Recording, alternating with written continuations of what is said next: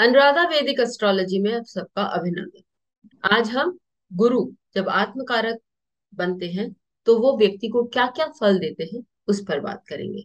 लेकिन उससे पहले आप सबका धन्यवाद कि आपने हमारे YouTube और Spotify चैनल्स को लाइक शेयर सब्सक्राइब किया और अपने सुझाव अपने कमेंट्स वहां लिखे। यदि आपने हमारे चैनल को सब्सक्राइब नहीं किया है तो जरूर करें और याद से बेल आइकन दबाएं ताकि आपको निरंतर अपडेट्स मिलती रहे। गुरु एक तमिलियन पुराने तमिलियन मंदिर में ये लिखा हुआ है कि वो 16 प्रकार के आपको धन देते हैं। चाहे वो पुत्र धन हो, बहुपुत्र धन हो, या वो आपको स्पाउस दें, या हम कहें कि धन के रूप में पैसे, रुपये और शोहरत, नाम आदि। वो आपको विद्या देते हैं। वो आपको जीवन में खुशी, जिसे हम कहेंगे आनंद, वो भी प्राप्त करने की का एक रास्ता बताते हैं। तो गुरु जो है वो बहुत सारी चीजें आपको देने के लिए सक्षम है। इससे पहले मैं आत्मकारक पर एक और बात बताना चाहूंगी या डिस्कस करना चाहूंगी। आत्मकारक वो ग्रह होता है जो किसी भी राशि में सबसे ज्यादा डिग्री पर होता है। अर्थात कि वो ग्रह, उसके पास बहुत सारा एक्सपीरियंस होता है और वो बहुत सारी चीजों का ज्ञाता होता है। अब यदि गुरु आपका आत्मकारक है तो आपकी को किन चीजों का एक्सपीरियंस होगा? आपको धन कमाने का एक्सपीरियंस होगा। गुरु आपको कंसल्टेशन, मंत्र और मंत्रणा दोनों देता है। तो आपको दूसरों को सही शिक्षा देने की भी का भी आपके पास एक्सपीरियंस होगा, या आप दूसरों को अच्छे से काउंसिल भी कर सकते हैं। क्योंकि गुरु धन का कारक है, तो व्यक्ति को धन कमाने की भी इच्छा होगी और उसके पास उपाय भी होंगे कि किस तरह से व्यक्ति धन कमा सकता है। गुरु जो है वो नाम, शोहरत आदि का भी कारक है। तो व्यक्ति को किस तरह से अपना जीवन में नाम कमाना चाहिए, उसकी भी बुद्धि उसके पास है। सबसे इंपॉर्टेंट है कि गुरु ज्ञान का कारक है, और वो ज्ञान जो पराविद्या से आती है, अर्थात जो हमारे रोजमर्रा की जिंदगी से या जीवन से हटकर होता है। तो ऐसे व्यक्ति जो होते हैं वो किसी ना किसी सब्जेक्ट में माहिर होते हैं, और जब वो कहीं इन सब बातों पर चर्चा करते हैं या अपना ज्ञान बांटते हैं, तो लोग उनको सुनने की भी क्षमता रखते हैं या उनको सुनना बहुत पसंद करते हैं। फिर क्योंकि मैंने बताया कि गुरु आपके पुत्रों का कारक है, अर्थात पुत्र पुत्री उनका कारक है, और आपके स्टूडेंट्स का भी कारक है। तो ऐसे लोगों के स्टूडेंट्स भी बहुत होंगे, और यदि गुरु, स्पेशली यदि गुरु D1 D9 में अच्छी जगह बैठे हैं, तो उनके स्टूडेंट्स भी बहुत होंगे और उनकी बात, उनकी सलाह मानेंगे। अब हम आगे बढ़ते हैं और आत्मकारक का प्लेसमेंट देखते हैं। BPHS के अनुसार आत्मकारक जो ग्रह है वो कहाँ विद्यमान है D9 में, वो देखना जरूरी है। D9 के किस साइन में वो विद्यमान है, उससे मालूम पड़ता है कि व्यक्ति जीवन में किस पथ पर अग्रसर है। तो यदि आपके D9 में गुरु जो है वो आत्मकारक हो के मेष राशि में विद्यमान है, तो ऐसा जो व्यक्ति है वो बहुत सक्षम लीडर होता है। उसमें एक भविष्य का एक विजन साथ में लेके चलने की क्षमता होती है, और दूसरों को किस तरह से आराम से आगे बढ़ाएं, ये उनमें क्षमता होती है। बुद्धिजीवी होने के साथ साथ ये व्यक्ति दूसरों को प्रोत्साहित भी करना जानते हैं, और ये जानते हैं कि दूसरों से किस तरह से काम करवाना चाहिए। जीवन के जिस क्षेत्र से, जिस फील्ड से ये मतलब रखते हैं, वहां पर वो अपना झंडा किस तरह से गाड़ना चाहिए, इनको अच्छे से आता है। यदि किसी का गुरु आत्मकारक होकर वृषभ राशि में बैठा है, तो ऐसे व्यक्ति जो होते हैं वो बहुत प्रैक्टिकल होते हैं। उनको फाइनेंस की बहुत अच्छी नॉलेज होती है, और वो इस क्षेत्र में बहुत अच्छी पढ़ाई भी कर सकते हैं।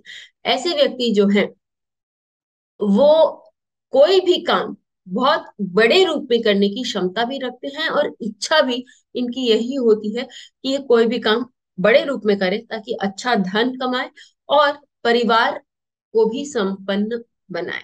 ऐसे व्यक्ति पढ़ाई भी बहुत मन लगा के करते हैं और प्रैक्टिकल फील्ड्स में आप देखेंगे कि ये अपनी जो विशेषता है वो आगे लेकर आते हैं।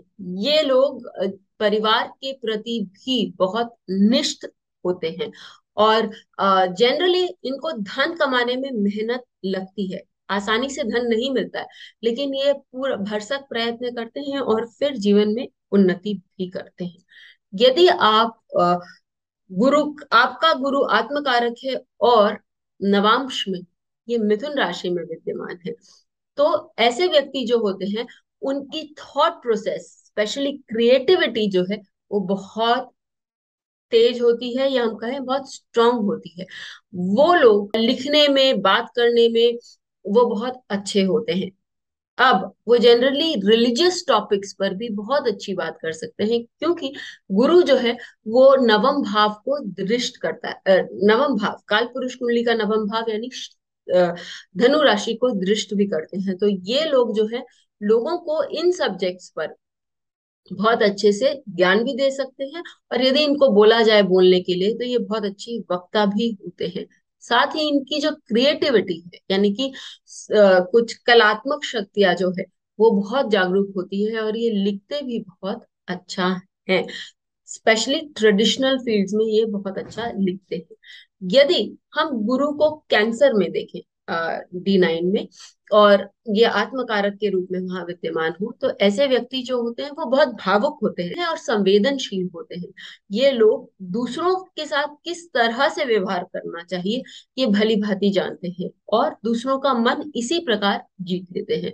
इनके बैंक बैलेंस भी अच्छे होते हैं, और ये दूसरों को दान धर्म आदि किस तरह से करना चाहिए ये भी बहुत अच्छे से जानते हैं। यदि नवांश में आ, ये गुरु किसी का कर्क राशि में विद्यमान हो, तो वो व्यक्ति जो है वो वासुदेव कुटुंब की भावना अपने जीवन में, अपने मन में रखकर ही काम करते हैं, और इसके कारण इनको बहुत सराहा भी जाता है।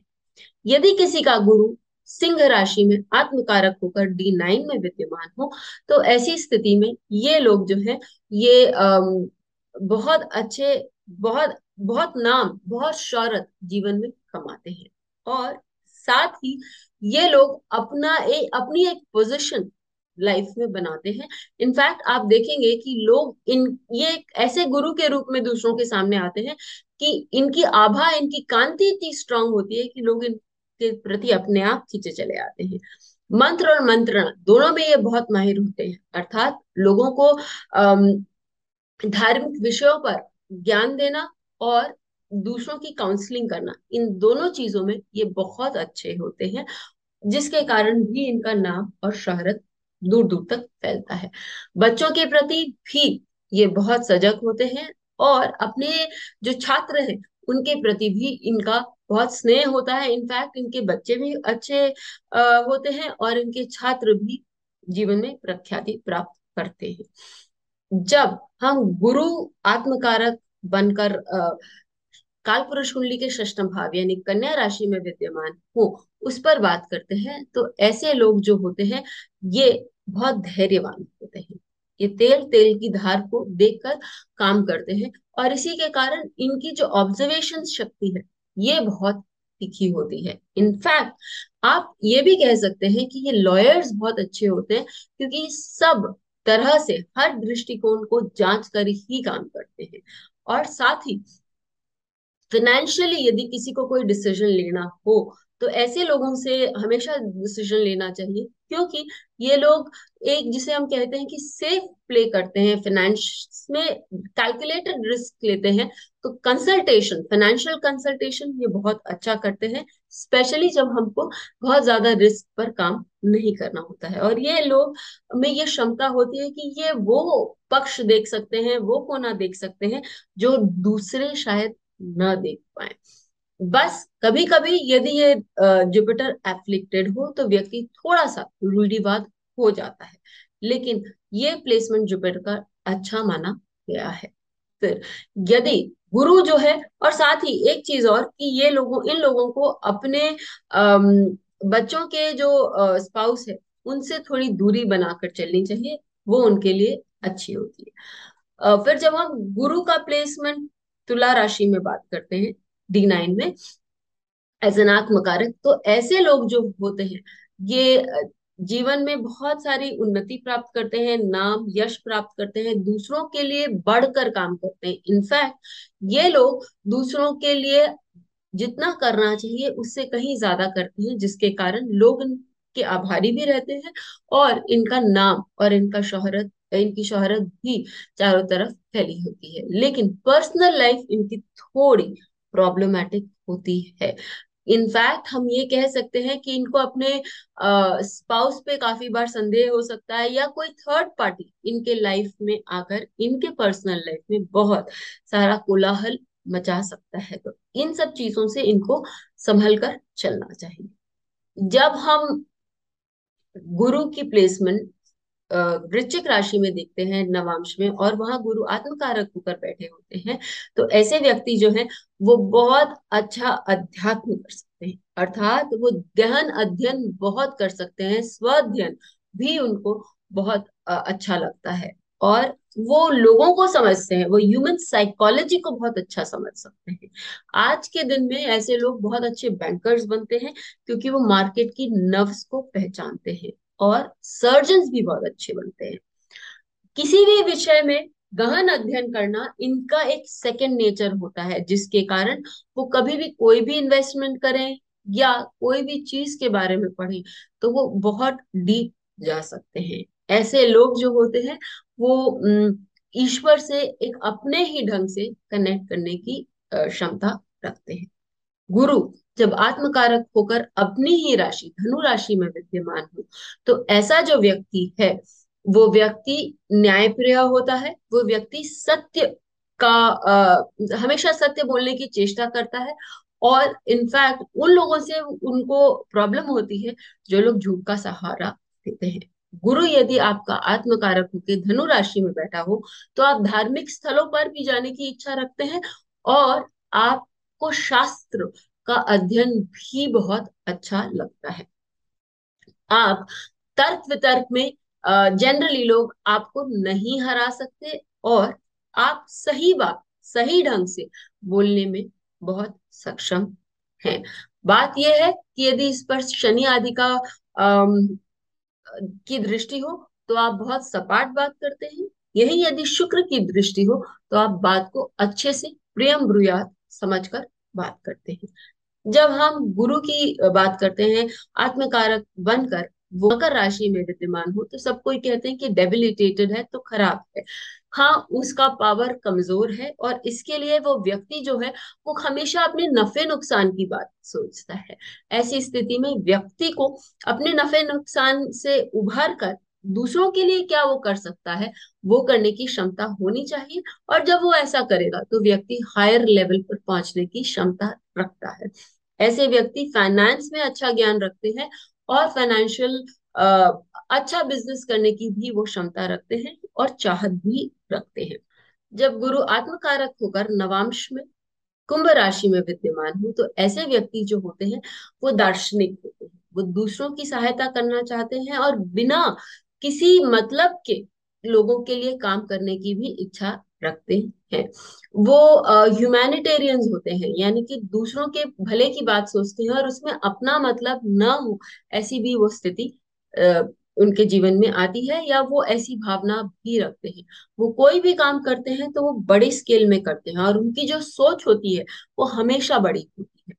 फिर ये व्यक्ति जो है वो कुछ ना कुछ क्रिएटिव करने की क्षमता भी रखते हैं, कुछ नव निर्माण की ओर इनका हमेशा ध्यान रहता है, और जीवन में अपने नए विचारों के कारण ये अपना नाम और अस्तित्व कमाते हैं।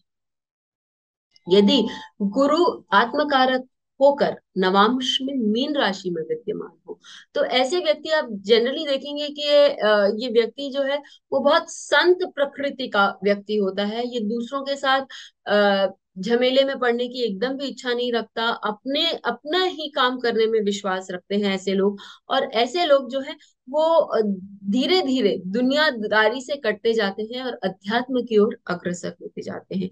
इनका जो अध्ययन है, स्वाध्ययन है, या परमात्मा की प्रति जो इनका लगाव, इनका जो खिंचाव है, वो बहुत स्ट्रांग आपको देखने को मिलेगा। और ये वासुदेव कुटुंब की भावना भी रखते हैं। आप यदि कहें तो इनको धन दौलत दुनियादारी से कोई मतलब नहीं, और वो सीधा केवल ईश्वर और ईश्वर के लिए क्या किया जा सकता है उसमें ध्यान रखते हैं। अब हम कुछ एग्जाम्पल चार्ट्स ले लेते हैं।